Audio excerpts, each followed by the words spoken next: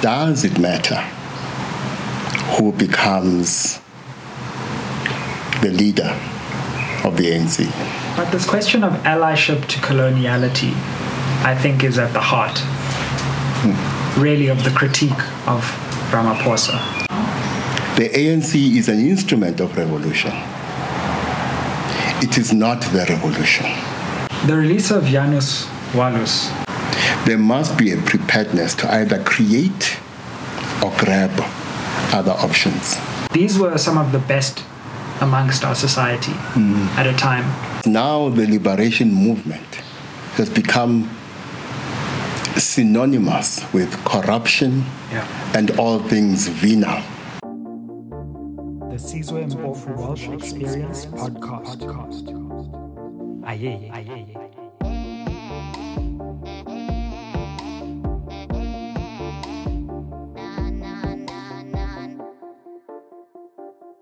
Spread the fire. Welcome back to SMWX, and today we are honored once again to be joined by the preeminent guest on this channel, Ugogo Aubrey Machikri. Thokoza Gogo, thank you very much for joining us again.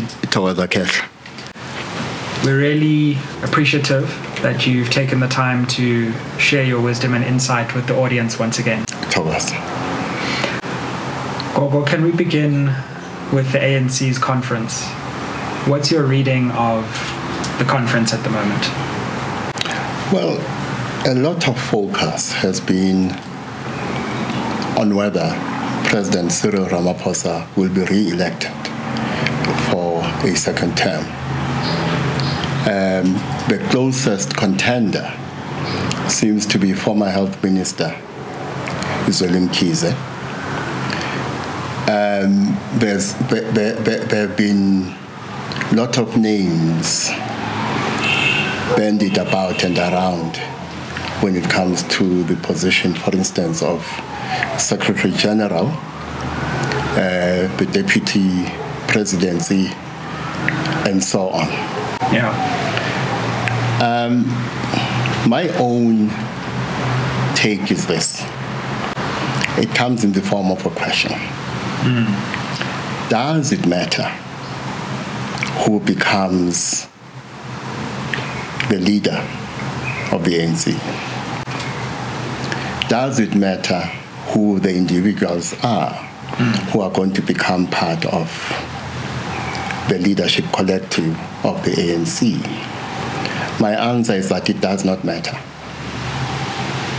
It does not matter in the first place because whether it is Ramaphosa, Zweli Mkhize, or another who is elected ANC president in Nasrec, there are certain things about the ANC that are not going to change, that will remain the same. One of them, and for me this is one of the most critical, is that the ANC will remain loyal more to the interests of global and domestic capital than they are to the interests of South African citizens, particularly those who were victims of colonialism and apartheid, who currently are victims of neo-apartheid. So that is not going to change. Another thing that is not going to change, notwithstanding all the talk the ANC and many of its leaders have been imposing on our political discourse about renewal, is the fact that the ANC will remain in a state of decline at a strategic level, at a tactical level, at a moral level, at an intellectual level, and other levels. The ANC will remain in that state of decline after this conference, partly because the strategic thought that must go into this conference as to how this conference can rescue the ANC out of the state of decline is not going to materialize. Partly because, as I said, one of the levels at which the ANC has declined is the strategic and the intellectual. What it also means is that because another level is the decline with regard to the quality of leadership that is available to the ANC and the ANC makes available to the country. For me, the identity of the individuals who will be part of the leadership collective of the ANC after this conference does not matter, because in critical ways, the ANC will remain the same.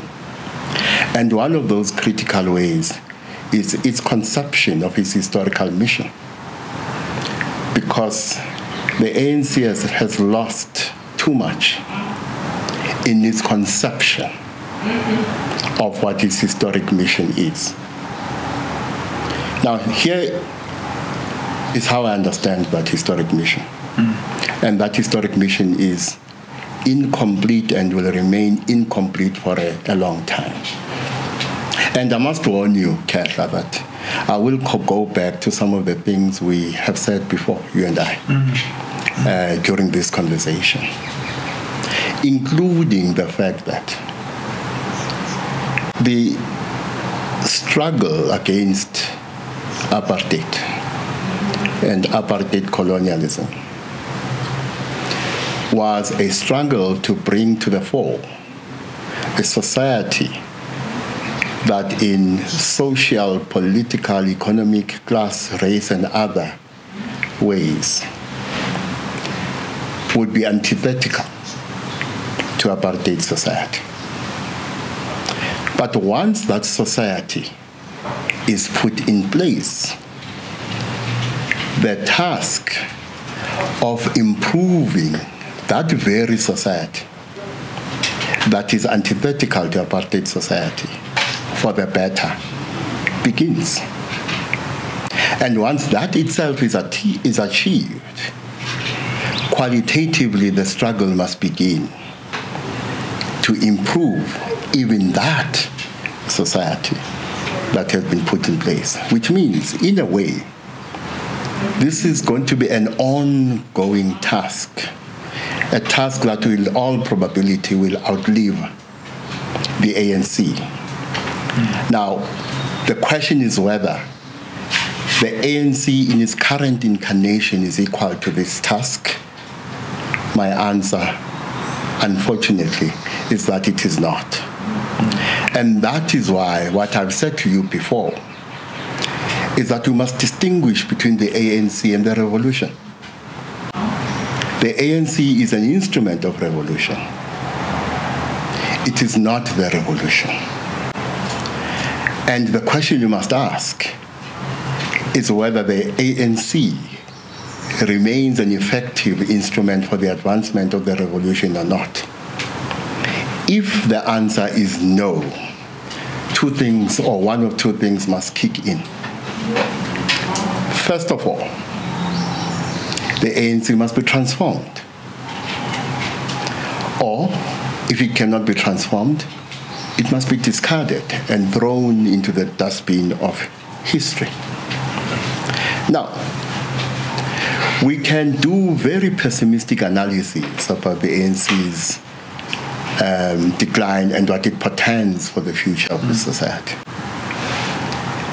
For me, there is nothing mysterious about the society going into a state of decline, or an institution or an organization such as the ANC going into a state of decline. Societies, institutions, organizations will, at some point in their lives, go into a state of decline. And there's no mystery there. What is important is whether during the state of decline, the society, the organization, and in this case the ANC, makes decisions, is able to make decisions of a quality that will rescue the society or the organization, in this case the ANC, out of that state of decline.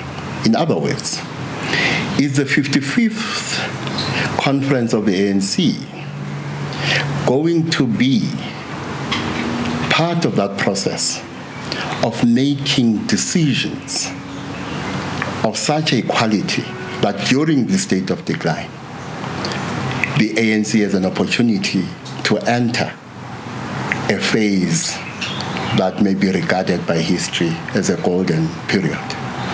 For me, that's the issue. And when I look at the current state of the ANC, it appears to me that the ANC in its current incarnation, and with regard to the quality of leadership available to it, particularly the quality of thought leadership available to it, the ANC is not in a position to rise to the occasion. When you say that, Gogo, two things spring to mind. One is the way that we create this battle between often two people or three people who could lead the ANC, but actually how our historical experience has been one of such sameness no matter who leads the ANC. Exactly. There's actually so much that remains the same no matter who leads the ANC. And second, this worry that I have. We all have worries about South Africa. There's load shedding and there's bad service delivery and there's corruption and there's inequality. But when you talk about conquering apartheid and colonialism and those injustices which remain into the present, the release of Janus Wallus, and at the time as we talk, we haven't had time to study the judgment in depth, and those are legal questions. But the symbolism of the country on its knees and those who effectively perpetrated apartheid or who perpetrated the murder of those who sought a new society, walking free. There's something about that moment which says to me, like we're at a new moment of the crisis where the forces of apartheid are smiling, and the forces trying to defeat apartheid are up against bigger challenges than they have ever faced before. Well, I wrote a column when I still had a column in the Business Day about this matter. And I argued then that if Janus Wallus met the criteria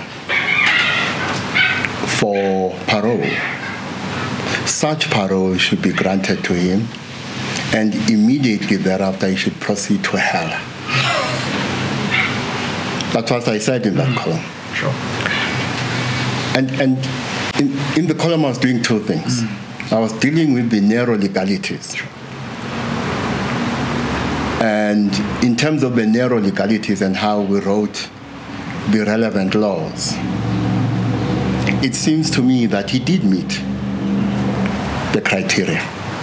But when I say that after he's granted parole, he must proceed straight to hell, I'm dealing with a much broader issue of the meaning of Wallus.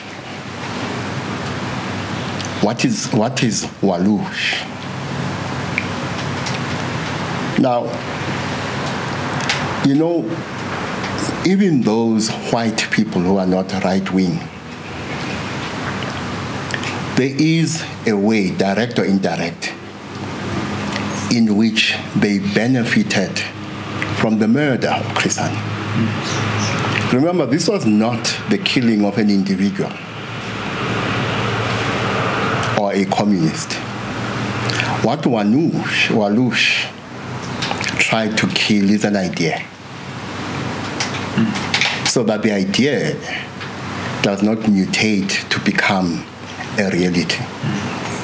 In other words, what I mentioned earlier, the idea of a new society that is antithetical in its class, race, gender, economic, and other relations to apartheid society.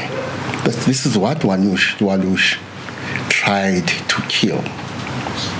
What the conference of the ANC must decide is whether it is going to be an ally to Walush.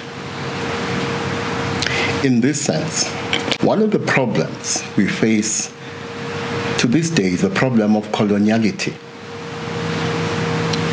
And allied to that problem is the fact that too many of our leaders on the African continent, including this country, have become allies to coloniality. So one of the things this 55th conference of the ANC must decide is whether the ANC will continue being an ally of coloniality and therefore an ally to what someone like Walush stands for. I don't want to say much about the Constitutional Court itself.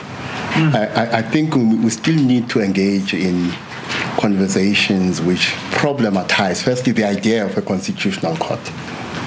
Secondly, the idea of constitutionalism. Because what we must remember is that things such as democracy, things such as constitutionalism, things such as a country are stories. Now, Chimamanda Ngozi warns against the dangers of the single story. Now, it seems to me that when we tell the story of our democracy, we tell a single story. It seems to me when we tell the story of South Africa is a story, is a single story. And there are so many stories that are either ignored or suppressed. So there are many stories about our democracy. And some of these stories are about other democracies.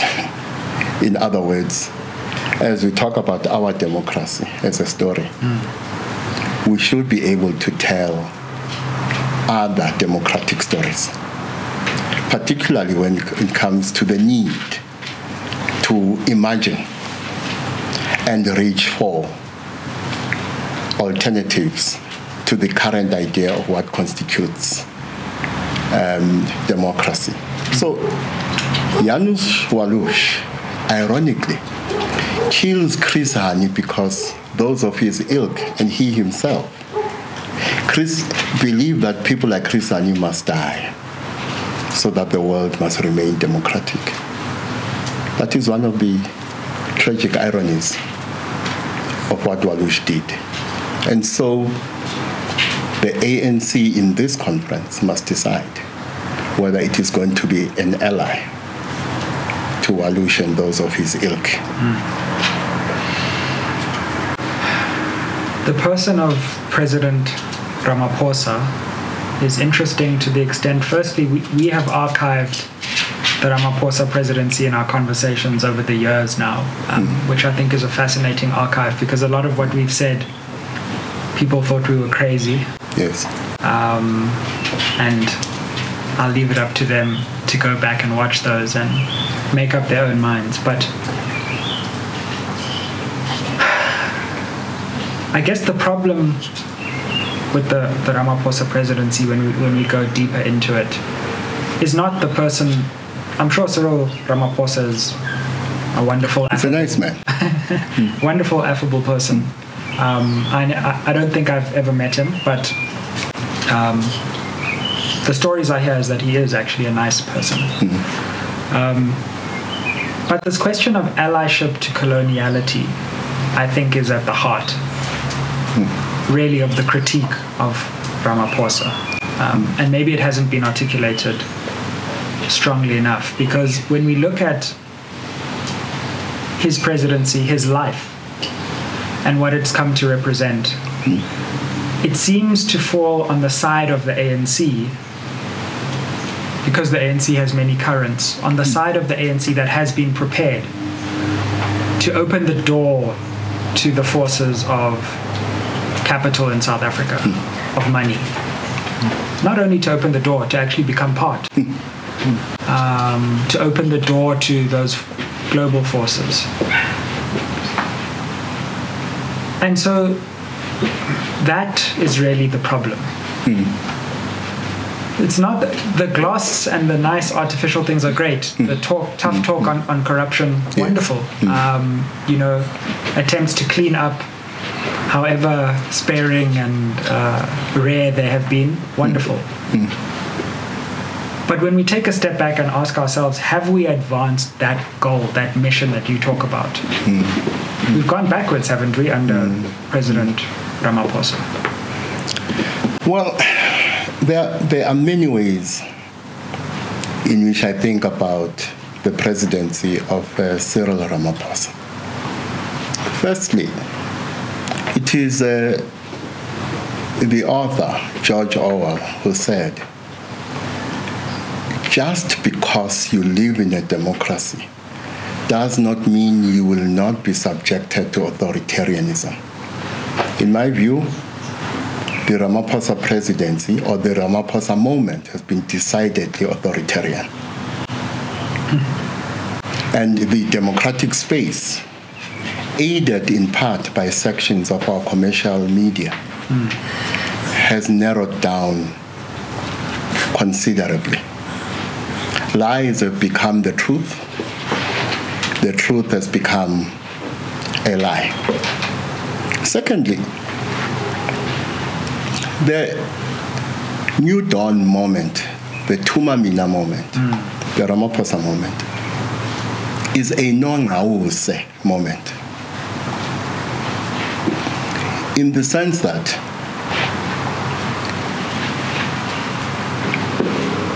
with its advent, that is the New Dawn, the promise is made that the sun will rise in the west and set in the east. As was the case at the time of Nongawusa, when Amakhosa were told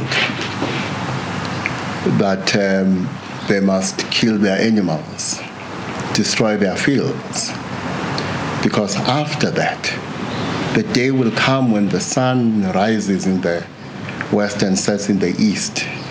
And as that happens, millions of cattle will come from the horizon, and the fields will grow again, and the land will be a place of plenty and prosperity. Now, we're doing the same here. We believe that under Ramaphosa, the sun will rise in the west and set in the east. But it is not fields of mealies and other forms of food we are destroying. It is not our cattle that we are destroying. We're doing something similar. Instead of cattle and our fields, we have destroyed and are destroying public entities as part of this promise. Destroy SAA and other public entities. Destroy Eskom and other public entities. When you are done, according to the New Dawn, the sun will rise in the west and set in the east, and prosperity will descend upon South Africa. That is another way in which I think about the Ramaphosa moment. Another way I think of the Ramaphosa moment is in terms of how he and the party he leads have become allies to coloniality. Hence, we can characterize what people call our post-apartheid setting as a neo-apartheid reality. So, during this period of neo-apartheid, which coincides with the leadership of Cyril Ramaphosa, Another way in which you can speak about him as a leader of the party and the country is this: that what we have here, and here I'm going to be accused of being RET. It doesn't matter anymore, because those who make the accusation know they are lying. But it's something they need to say to discredit what I'm saying. Welcome to the club, by the way. Yes. It's a good club, RET. You find yourself on the same side as Kalni House. As an ally of coloniality, Ramaphosa has done two things, in my view. He betrays his people and his party. But he fails those on whose behalf the betrayal happens. And this is what makes him weak. Because in the end, through the betrayal, you would have thought the interests of those on whose behalf the betrayal happens would be fortified. Yes, the Ramaphosa presidency has delivered certain things to whiteness, to coloniality, to global and domestic capital. But the noises I'm hearing from those on whose behalf the betrayal happens are that they are fed up with him, in the belief that by now he should have done more for them,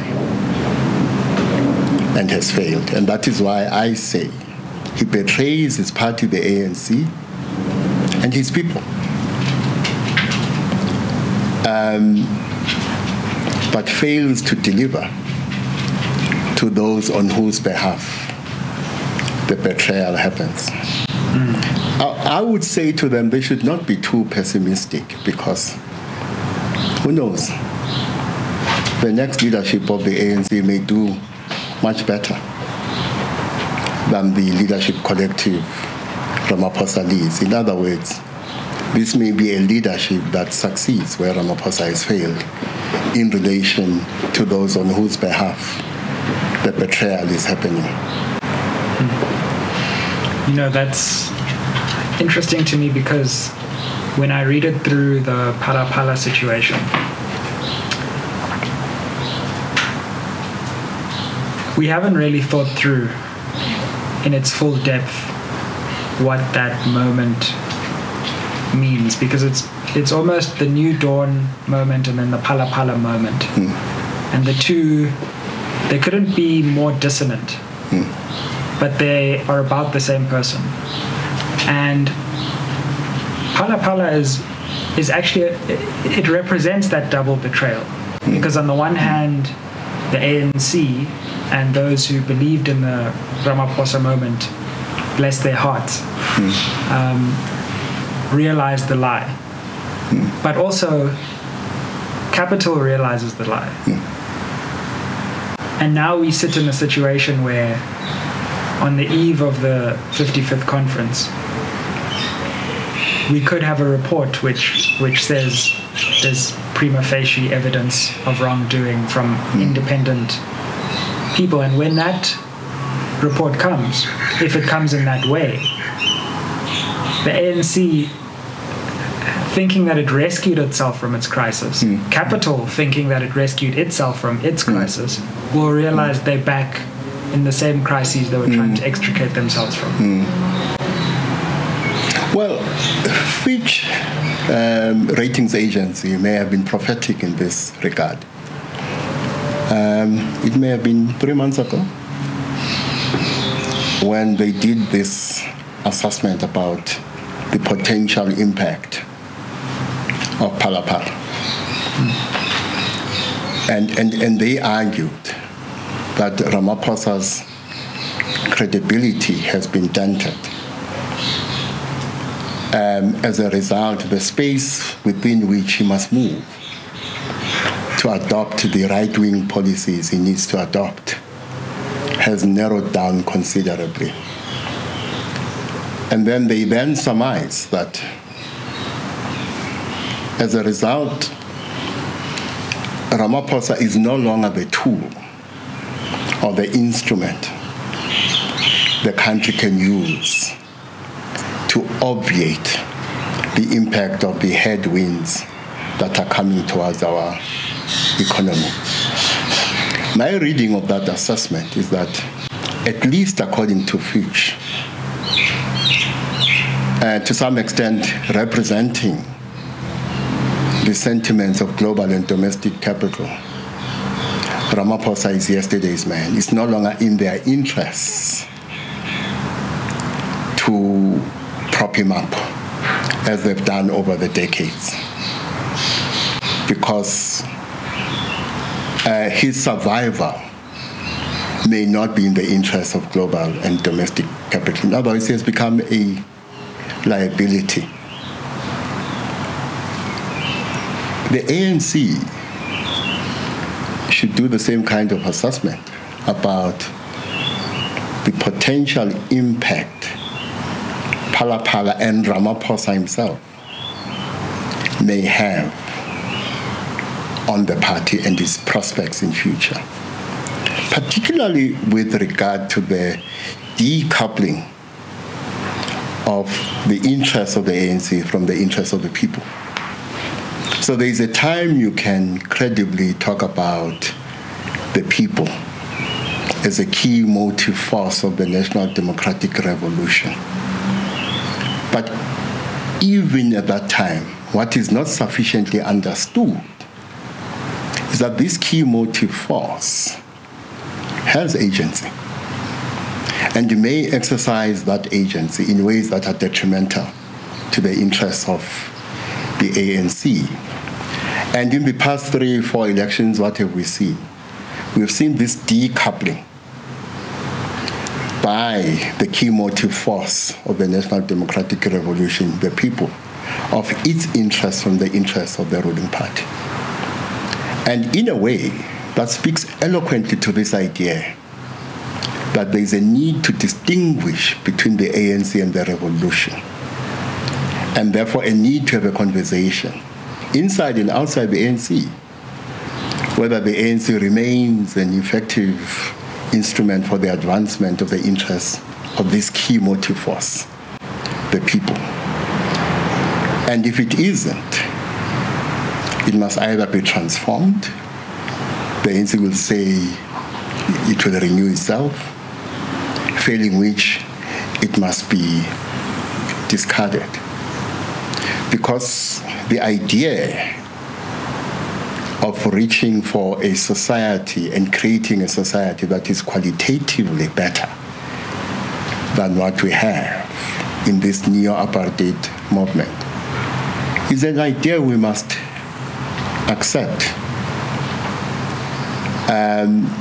cannot be implemented exclusively through the ANC. I think history gives us a range of options, and the ANC must be seen as one option in that range of options.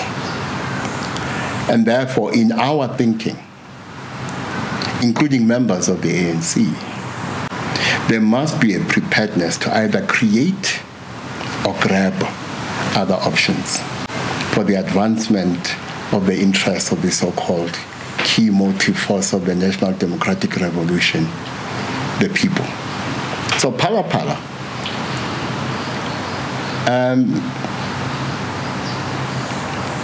exposes the lie about the New Dawn. Now, remember, the New Dawn is not completely a homegrown lie. It's a lie that is handed to Ramaphosa, in part by forces external to the country and external to the ANC.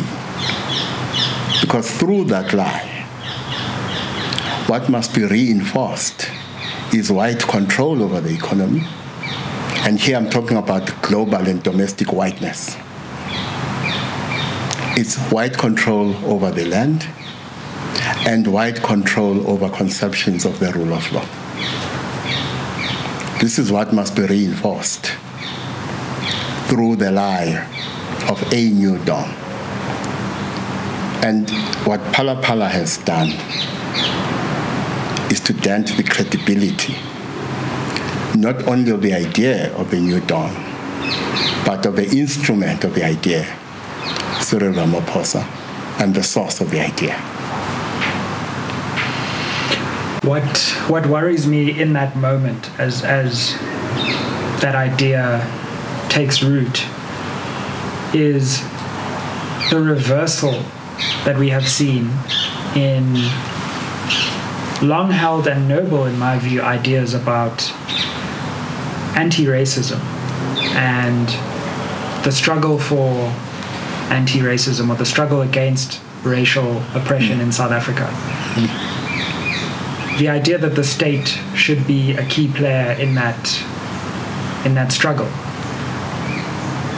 Some of the very basic assumptions, like the state's role in being an agent for racial justice, are now coming under question and are under sustained attack. We saw with an organization like Dis-Chem, which said at some point it was going to actively promote black people in its hiring practices in a way that may have been crude or whatever, but the problem wasn't the crudeness. The problem was the idea of consciously including black people in Dis-Chem's workforce, which, by the way, was almost exclusively white and male. We've seen BEE and affirmative action not as a law, but as an idea, as a principle, coming under sustained attack. Is it really necessary anymore? And so what we're losing in this moment is not just the baby, it's also the bathwater, or vice versa, rather. And that's a dangerous position in which to be, because as the economy slides, we could also lose what little gains were made in 1994 to this idea of efficient governmental efficiency, or getting rid of ANC attempts to reach for a new society. That's my fear. Well, it's a well-founded fear. Can I take you back to 1990? I don't know how old you were in 1990 when Nelson Mandela was released from prison. I was 1. You were 1. Man. I was in my 20s. I was much younger and handsome.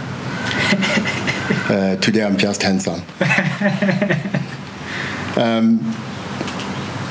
Now, at the time, I characterized the release of this one man from prison as the release of an idea, the idea being freedom from prison. So what walks out of Victor Verster prison is not one man, Nelson Mandela, but the dreams of millions of people in South Africa and outside South Africa who yearned and continue to yearn for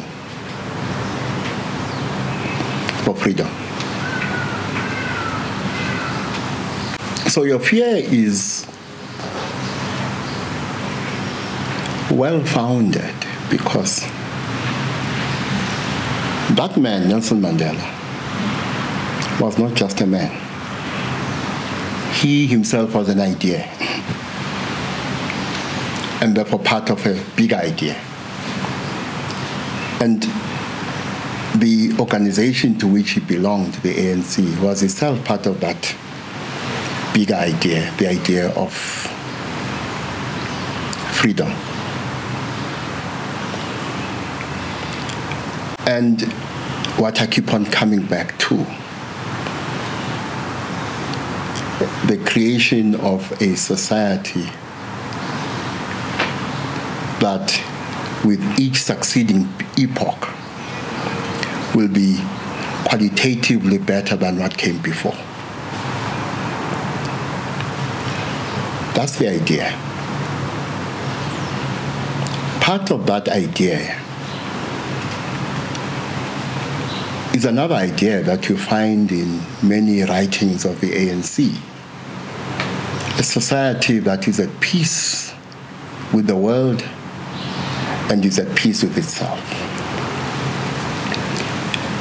The main social contradiction, some might say the main contradiction during colonialism and apartheid was that of race. Now, I'm not saying this was a perfect response, but one of the responses was that you defeat this demon of racism through the installation of a society founded on non-racialism. But that idea itself is under threat. It's under threat because of some backward tendencies within the ruling party and outside the ruling party and in society as a whole. But it is also coming under threat because the idea is discredited.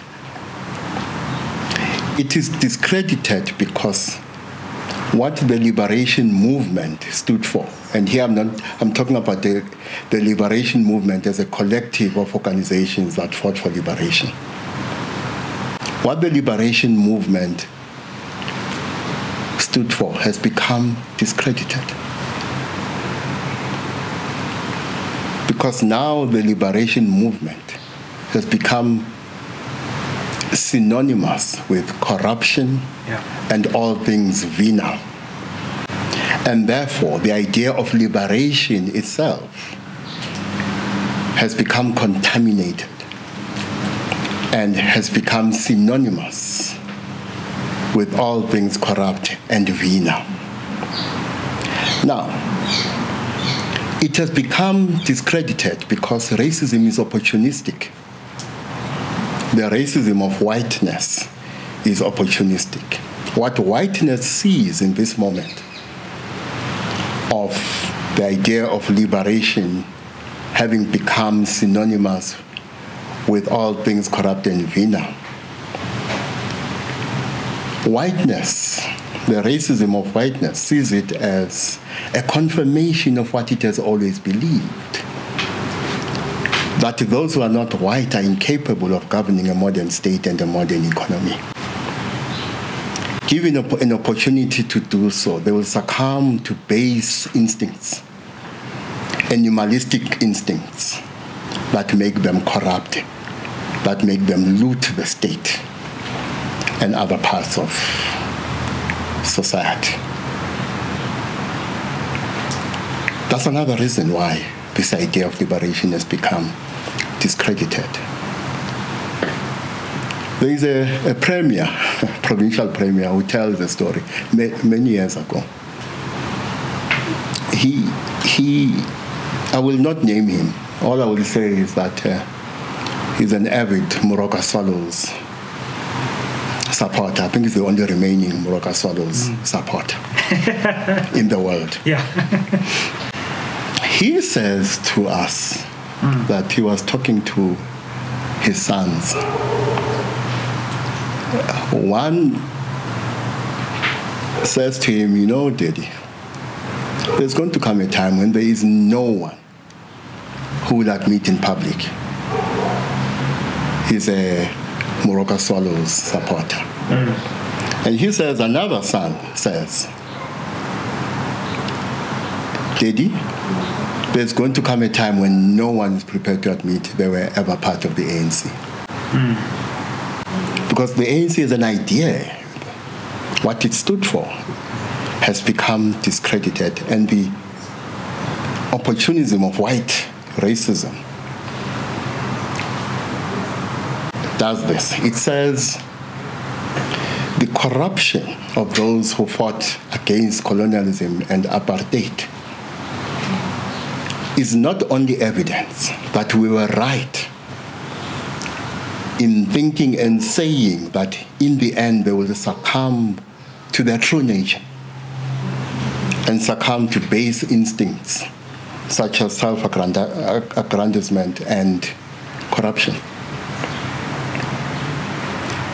But also, what their corruption does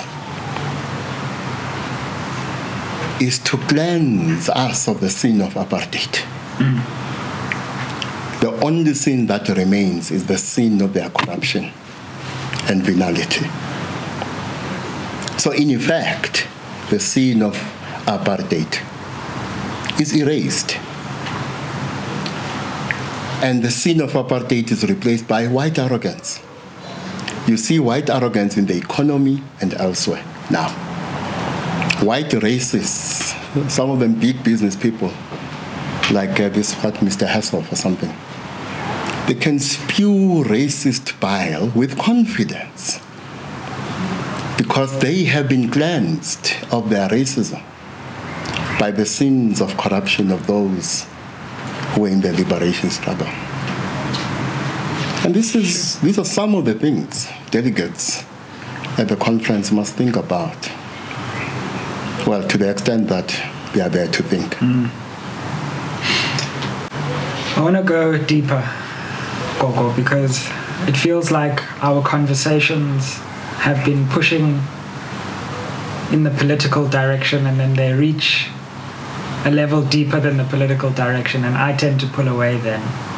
But I think we're ready to go deeper. I think we've grown up now. Yeah, we've grown up. Yes.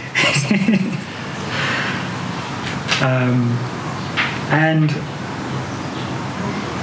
in one of our conversations, you said that the ANC's malaise is representative not just of a political malaise, but of a spiritual malaise. Now, if we're not talking about organized religion here, we're not talking about, and I want to link this to corruption and what you say. A failure on the part of our leadership in South Africa to attain their highest selves, to submit to their lower selves. And I think the question for me is why and how did that happen? Because these were some of the best amongst our society at a time. Some of them managed to hold on to that higher self. But even the best among us, when presented with all that power and all that wealth, fell victim. And maybe we need to ask ourselves why. Why we, if put in that position, would also fall victim.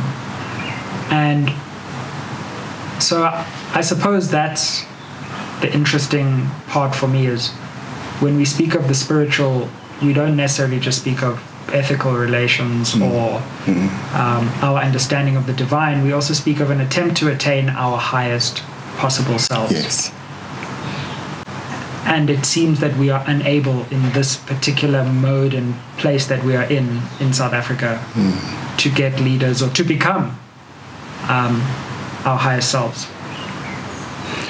I believe, Kehla, that when we engage with the topic of spirituality and the imperative of reaching for our higher selves, which is an imperative that is going to outlive the death of the body as the spirit continues with this eternal life, we must do so with a sense of humility, remembering that we are not perfect ourselves, that we ourselves are still journeying towards that higher self. At the time of the death of this body, I may be in a more evolved place than I am today. But once that body dies, the journey continues eternally. The journey of reaching for one's higher self. Now, if I must start with the ANC before I deal with the broader spiritual question you're asking.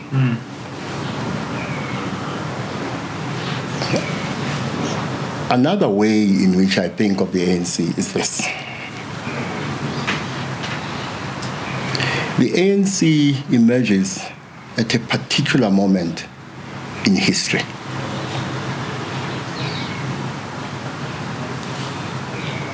Before it, there were anti-colonial wars and struggles.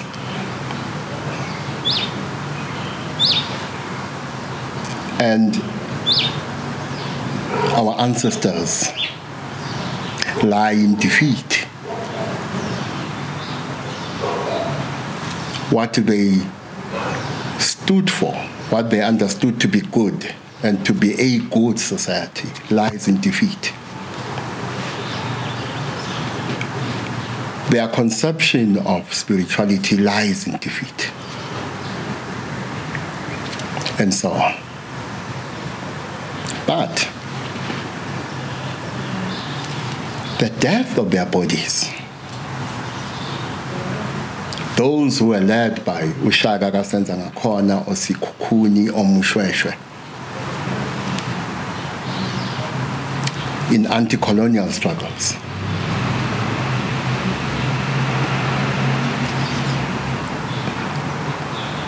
as their bodies die, their spirits begin the next phase of their eternal journey. And part of the responsibility as spirit they bear is the task of continuing with anti-colonial struggles. Located, of course, as spirit outside or beyond the material realm. So, when the ANC is born, it is born at a time when our ancestors are already, as spirit, engaged with the next phase of anti-colonial struggles as part of their eternal journey. And therefore, what that means is that they conceive of politics as an instrument of righting that which was wronged, of remembering and remembering that which was dismembered. And so when you think of the ANC and any other formation which is part of this struggle, you must think of the ANC and other organizations that were part of the liberation movement as them engaging in struggle in conjunction with our ancestors as spirit. So we don't engage in this struggle alone. We are with Abogogo Nabomkhulu, who came before us, who are now spirit. Because their spirits will never find peace until this struggle delivers the kind of society they dreamt of and the kind of society we dream of. In other words, I'll put it in isiZulu. In part, the ANC was formed, maybe they did not realize this, those who formed it, was formed so that izokwenza umsebenzi wabadala.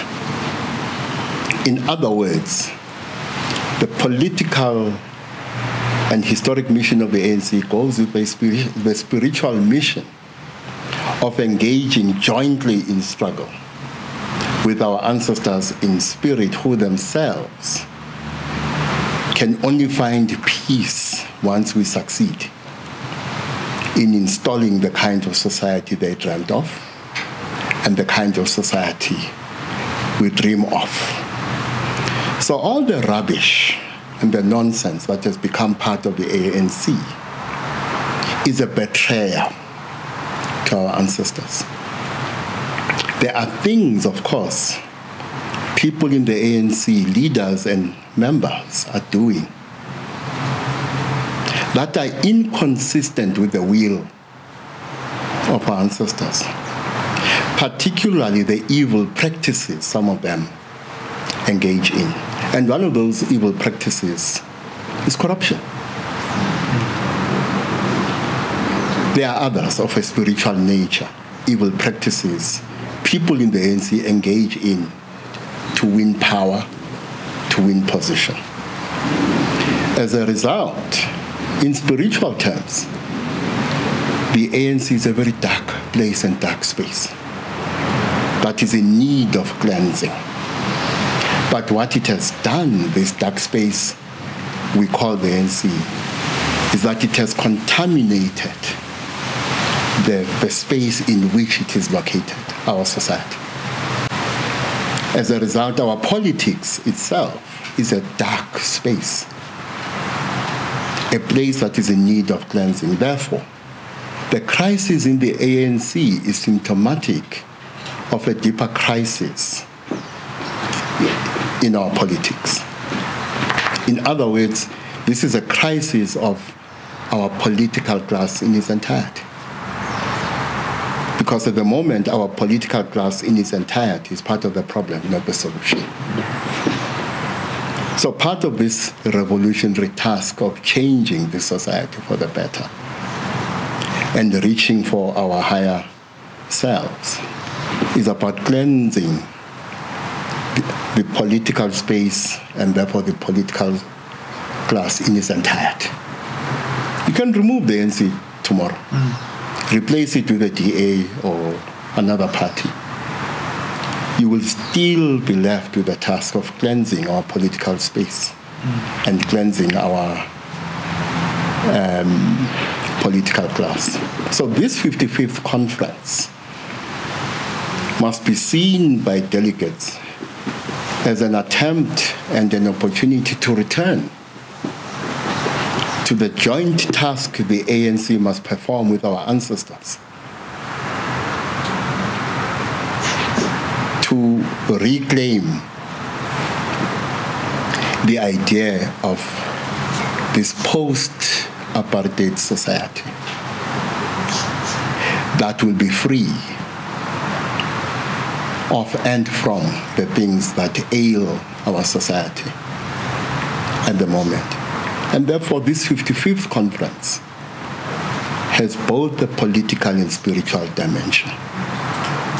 And this is how delegates must think about this. So when you vote for a particular leader, one of the questions you ask is whether this leader is the kind of leader who will be equal to the task of promoting both dimensions of the work of the ANC, the spiritual and the political. So many things come to mind, but yes. when you say that, to come back to the political in a way, I wonder if something different is not necessary. Which is not that the ANC or the delegates who go to the 55th conference should reclaim but whether the ANC itself needs to be sacrificed. Yeah, the idea of discarding it. Exactly. Yeah. Whether our body politic has to sacrifice the ANC in order to cleanse itself. Yeah. And I suppose in spiritual traditions, the idea of sacrifice is embedded. Yes. But it feels as though, on one hand, we want to hold on to the old while creating the new, and we can't do that. Yeah. In order to create the new, we have to sacrifice the old, and it feels as though we're not ready yet, as a people, as a nation, to commit to that break and that sacrifice, if you will. Well, you're right. I mean, one of the things indigenous knowledge teaches us is the idea of constant renewal. And some of the renewal that needs to happen. So I laugh every time I see a leader of the ANC talk about renewal, because they seem oblivious to the fact that once you start talking renewal, you must be alive to the possibility that this renewal may have to happen through, as you say, sacrifice at two levels. Sacrificing the ANC so that our society can live. In other words, they seem oblivious to the fact that the ANC may have to die so that we can live. They are oblivious to something else as individual leaders of the ANC. And here I'm not talking about a literal death. They seem oblivious to the fact that they must die so that we can live. Now, there is what we call imvumakufa, literally translated, ukufa is death, ukuvuma is to agree, so you agree to die. There's what we call imvumakufa. I look at this 55th conference of the ANC as an opportunity for the ANC to perform the ritual of imvumakufa. The old must die so that the new can be born. The new can be born unless the old dies. And that cannot happen unless the ANC engages in a ritual of imvumakufa. If not the ANC itself, certain things about the ANC must die so that the new can be born. So you're absolutely correct. Now, you know, last night when I was in conversation with my ancestors, and by the way, I'm not speaking on behalf of all ancestors, or even my own ancestors.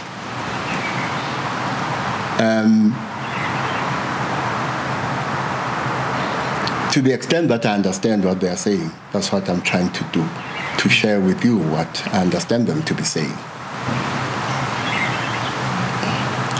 So, in discussion with them last night, I tell them that, you know, tomorrow Uhlubi is coming. We're going to have this conversation.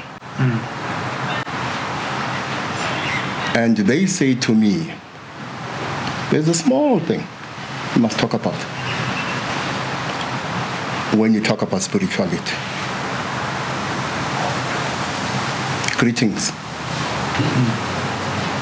Sawubona. Shalom. Namaste.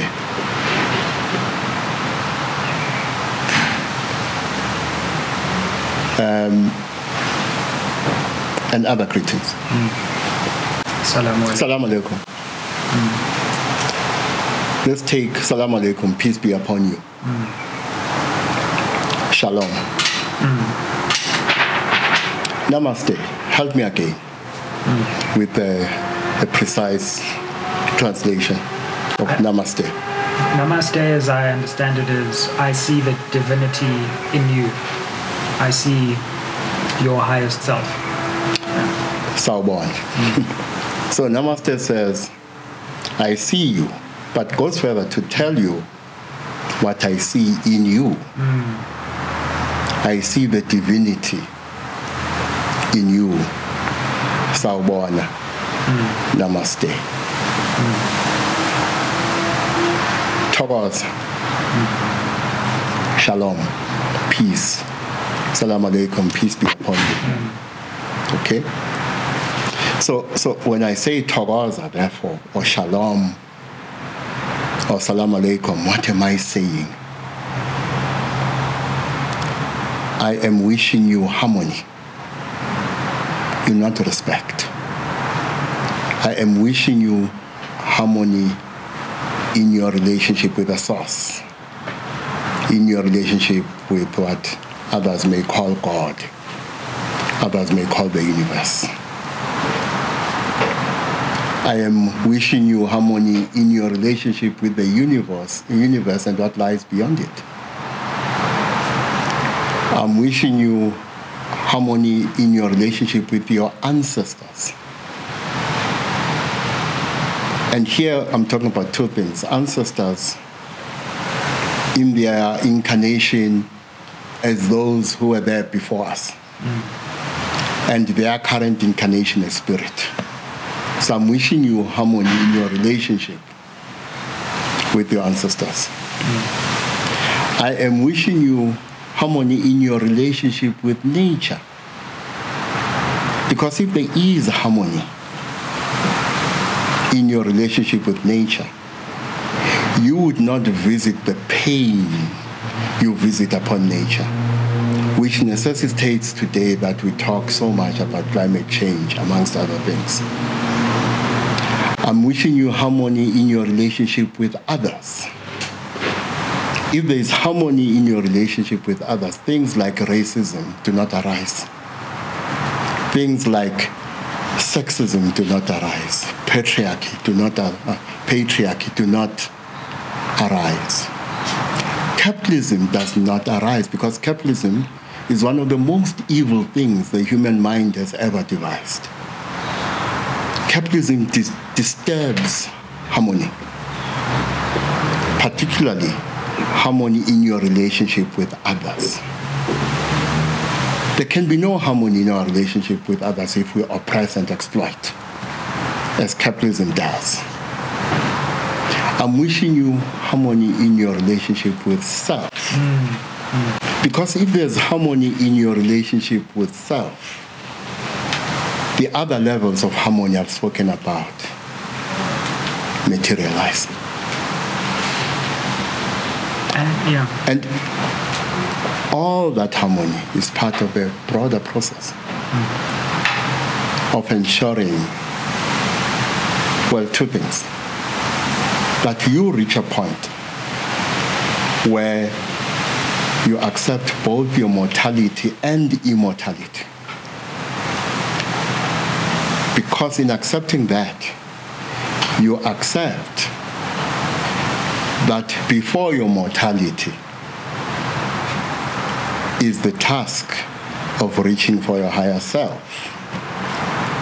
After your mortality comes your immortality, during which you will still continue to engage with the task of reaching for your higher self. Things like capitalism, racism, sexism, homophobia, and so on are inconsistent with that kind of harmony. Gogo, when you talk of that harmony, and I'm struck especially with the harmony with self, and it's linked to what we spoke about with leaders and corruption and falling victim to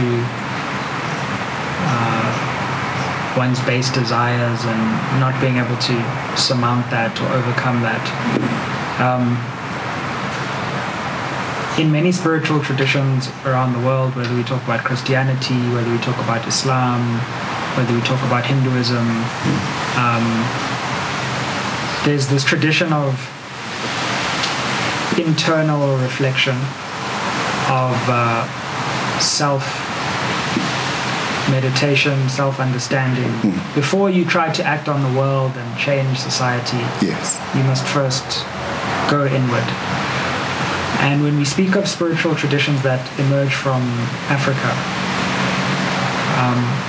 I don't hear a lot of the wisdom of that dimension of spirituality, which I'm sure is there. I just need to educate myself more on it. We have a lot of talk of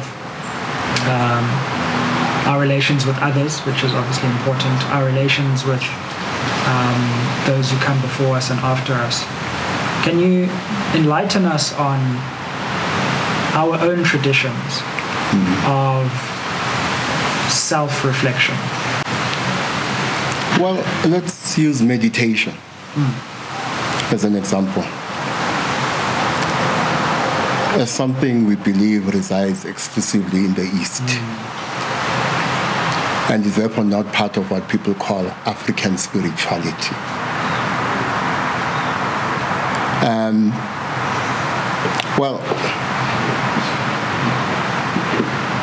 Africa is the cradle of humankind, and therefore the cradle of human spirituality. What that means is that all 7 billion or 8 billion now of us are African. Now, I don't want to problematize the idea of being African for now, because I have my own problems with being called African and calling this continent African. I mean Africa. I have my own problems that I don't want to go into. I also have my own problem with calling what we are talking about African spirituality. For me, there's only human spirituality.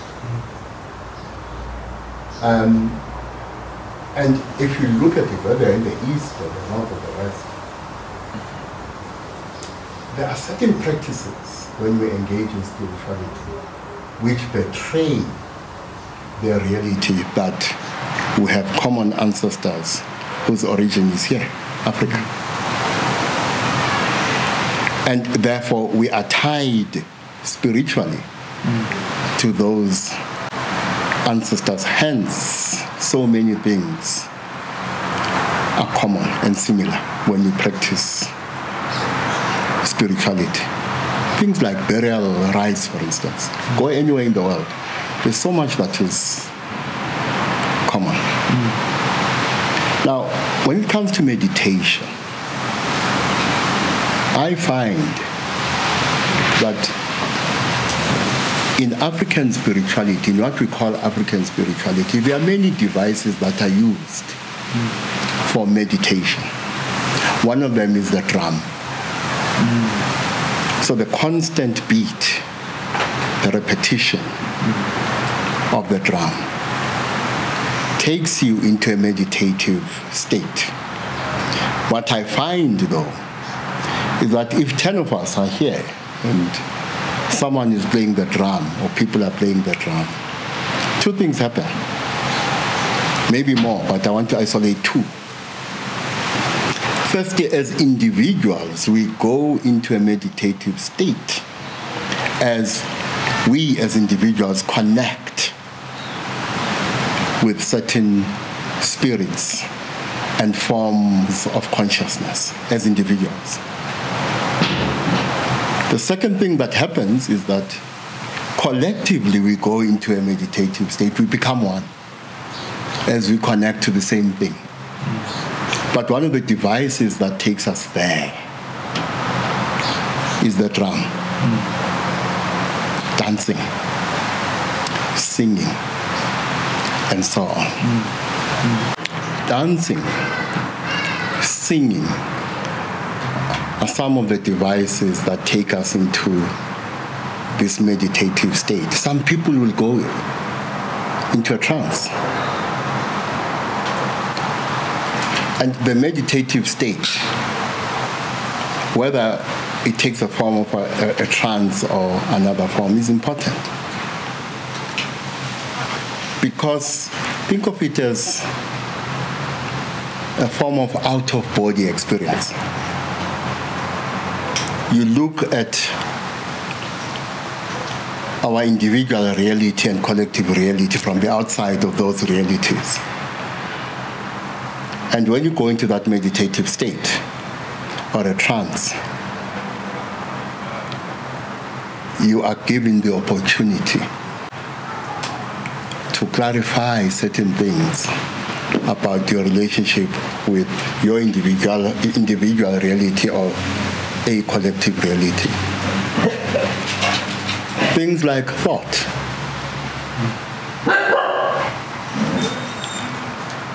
Things like re-examining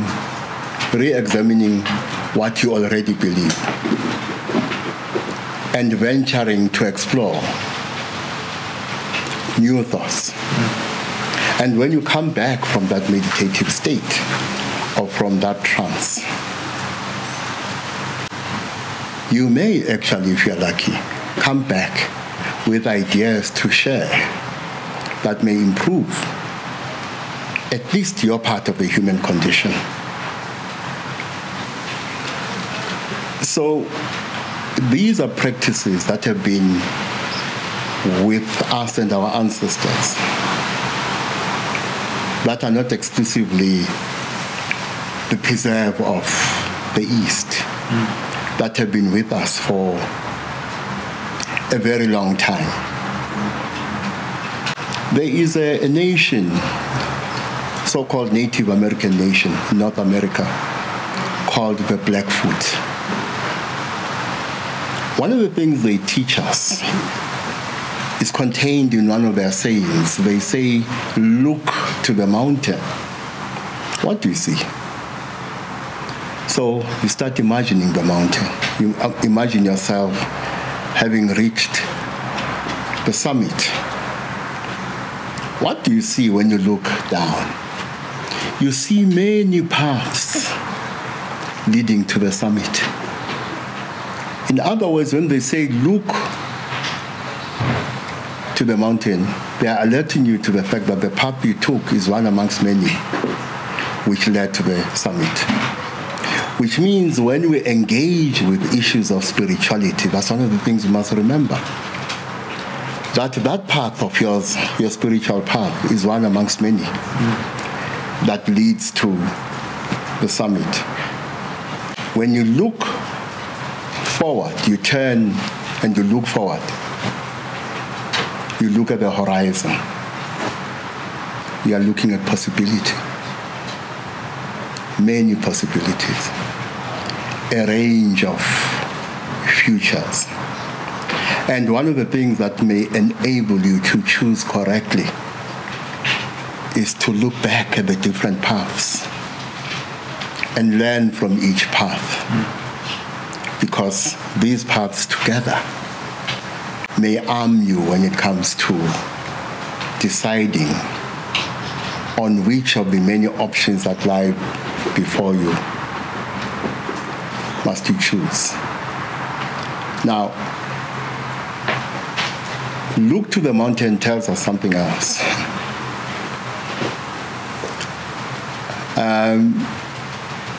This is an idea we borrow from Buddhism.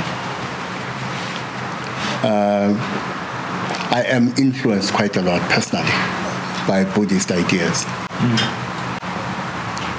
The idea that nothing is distinguishable is very important to me. The idea that there is no I or you, no observer and observed. We are one. It's very important to me because that idea implicates many things. Things like our conception of gender. If we are truly one, there is no man there and a woman here. Or a woman there and a man here. A white person there and a black person here. A Muslim there and a Christian here. An African there and an American here. Because we are one. And the implications, or one of the implications of that, if you and I are one, if I do something bad to you, I do something bad to myself. if I do something good to you, I do that to me. And that is why, borrowing from the Bible says, love your neighbor as you love yourself. And I say the Bible doesn't go far enough. My own view is that you must love yourself. You must love your neighbor more than you love yourself. That's my idea. You must love your neighbor more than you love yourself. Imagine what kind of world it would be where all of us love the other more than we love ourselves. And rooted in that understanding is the idea that nothing is distinguishable. There is no observer and observed. There's no you. There's no me. There's no separation. We are one. The rubbish we see in the global economy with certain nations believing, or a particular race believing, that all that exists on this planet was created only for them would not be happening if we lived our lives in this manner. And so, this may not sound political, and it shouldn't sound political in this respect. There is no separation between that which is spiritual and economic. This principle must inform what we do in the economy. If we are one, we are not going to exploit. If we love others more than we love ourselves, we will not exploit them economically. We will not oppress them politically, because to oppress them is to oppress myself. And therefore, as you sit in that 55th conference, that which you do which is bad to those of another faction, you do to yourself. And therefore you do to the ANC. And the ANC, as part of humanity, must evolve to the stage of understanding human relations. On that, and on this theme of reflection and the link in some ways between the spiritual and the political, I've often wondered what role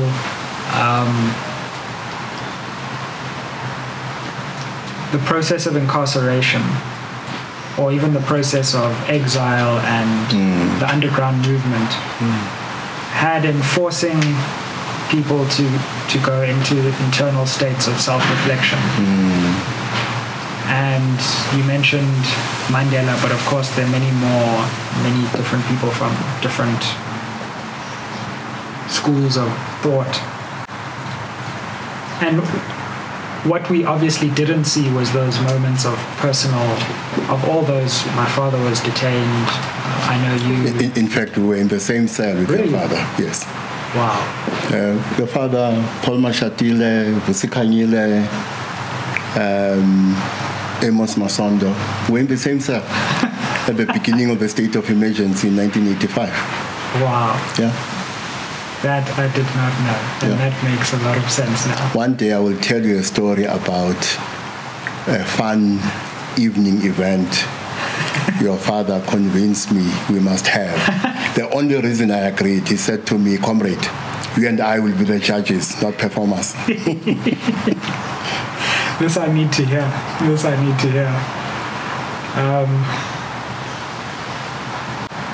So you would have seen that. You would have seen that more than I have seen that in my father and in others. Those moments where you have to, I'm presuming you would have had to go inside because you were locked in or you were... Yes.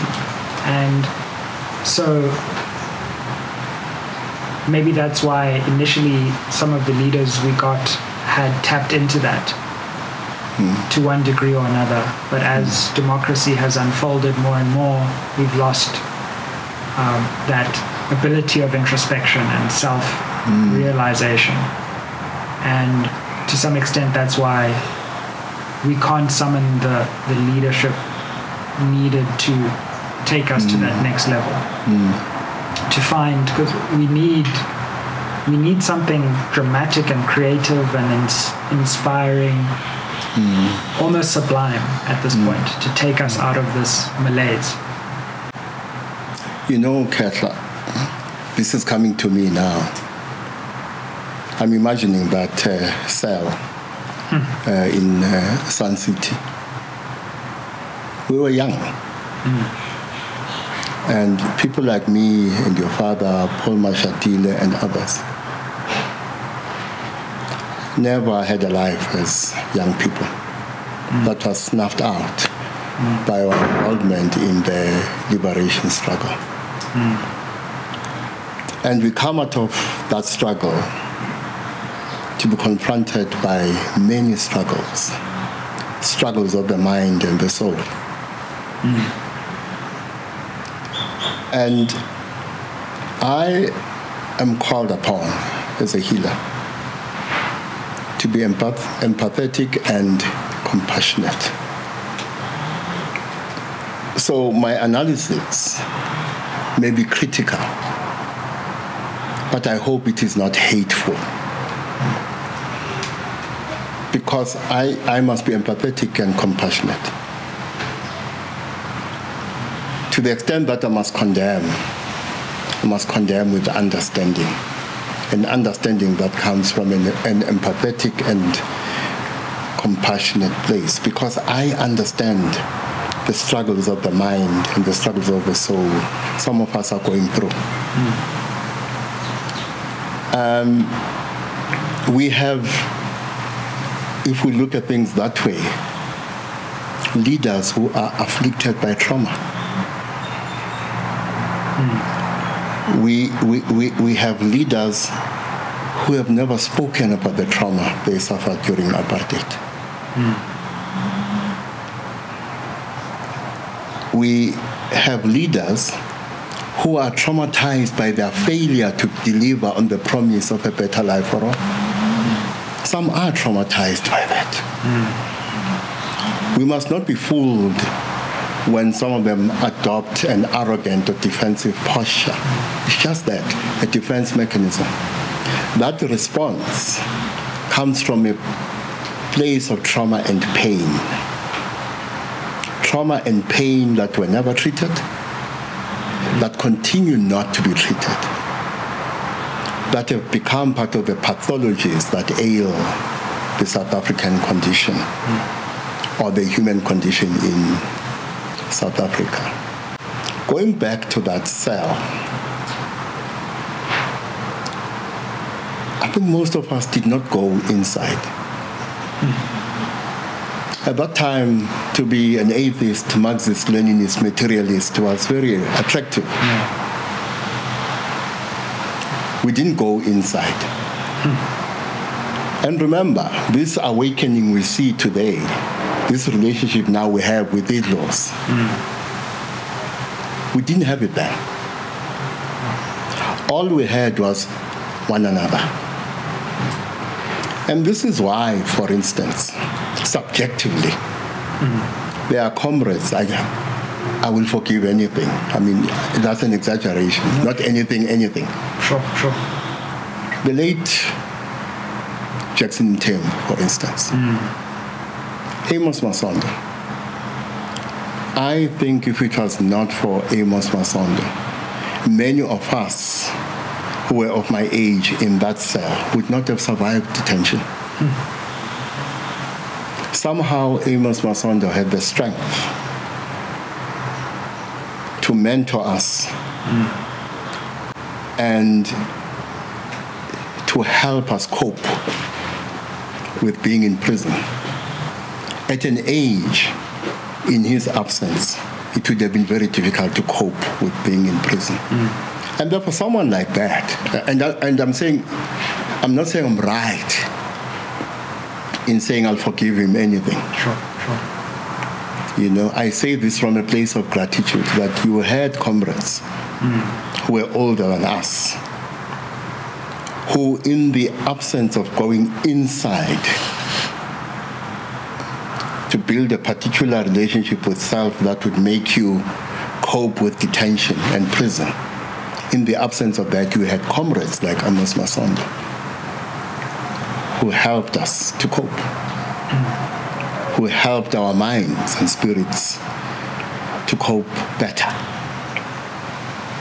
And that is why people don't realize that on many occasions I hold back. I could be much more critical. But I hold back because I remember. I remember who they were. I remember what they did for me. I remember what they did for us. But the reality, Hlubi, is that for many of us, our spirits are hurting, are in pain. Our minds are in pain. And that is why I look at some of the leaders and I think what he's doing comes from a place of pain and trauma. And after 1994, we did nothing, absolutely nothing, with that pain and trauma, including the pain and trauma of those who came before us. And for me, therefore, spiritual interventions are important. But as I said, I am guided by this saying of the Blackfoot, look to the mountain. In other words, the help that we need for our spirit and our minds will come from different places, religions, spiritual traditions, and so on. For me, what matters is that in the end, South Africa must start dealing with the pain and trauma. Even when I do angry critiques of whiteness, for instance, and racism, there are times when I think of the child, the Afrikaner child who died in the concentration camps of the English, the woman who watched her child dying in the concentration camps of the English. I do think of the mother who lost her son. And her son's only sin is that he was not a member of the UDF, he was a member of ASAPO. I do think of her father who was killed because his son was a member of ASAPO. And when my comrades went to his house looking for this son who's a member of ASAPO and do not find him, they kill his father instead. These are things which did happen. These are the traumas we carry. This is the pain we carry. And we have done nothing about this trauma and pain. And one of the things I believe very strongly at the moment is that people of faith and spirituality must do something about this. Otherwise, South Africa will not know peace, because as individual South Africans, we do not know peace inside. Gogo, we'll leave it there for today. But firstly, two things. Thank you very much for joining us again. I know that you're discerning about your time, so every time you join us, it's a gift. And I'm good at pretending I'm discerning about my time. Also, on behalf of everyone watching, I wish you happy birthday. Thank you very much. Recently celebrated your birthday, so my 60th. Your 60th birthday. I didn't know whether to reveal or not, so. No. You can. I have no problem with it. Yeah. Another thing I can reveal is that I'm grateful that I reached 60. There's a Friday in August, lying in hospital. I didn't think I was going to come out of that hospital alive. So I'm grateful that I reached this milestone. Thank you. Thank you for sharing that with us. Something I was aware of, and so your presence is even more valued. Thank you. Togozako. Happy birthday. Thank you. Aye. The Sizwe Mpofu Welsh Experience Podcast. Aye.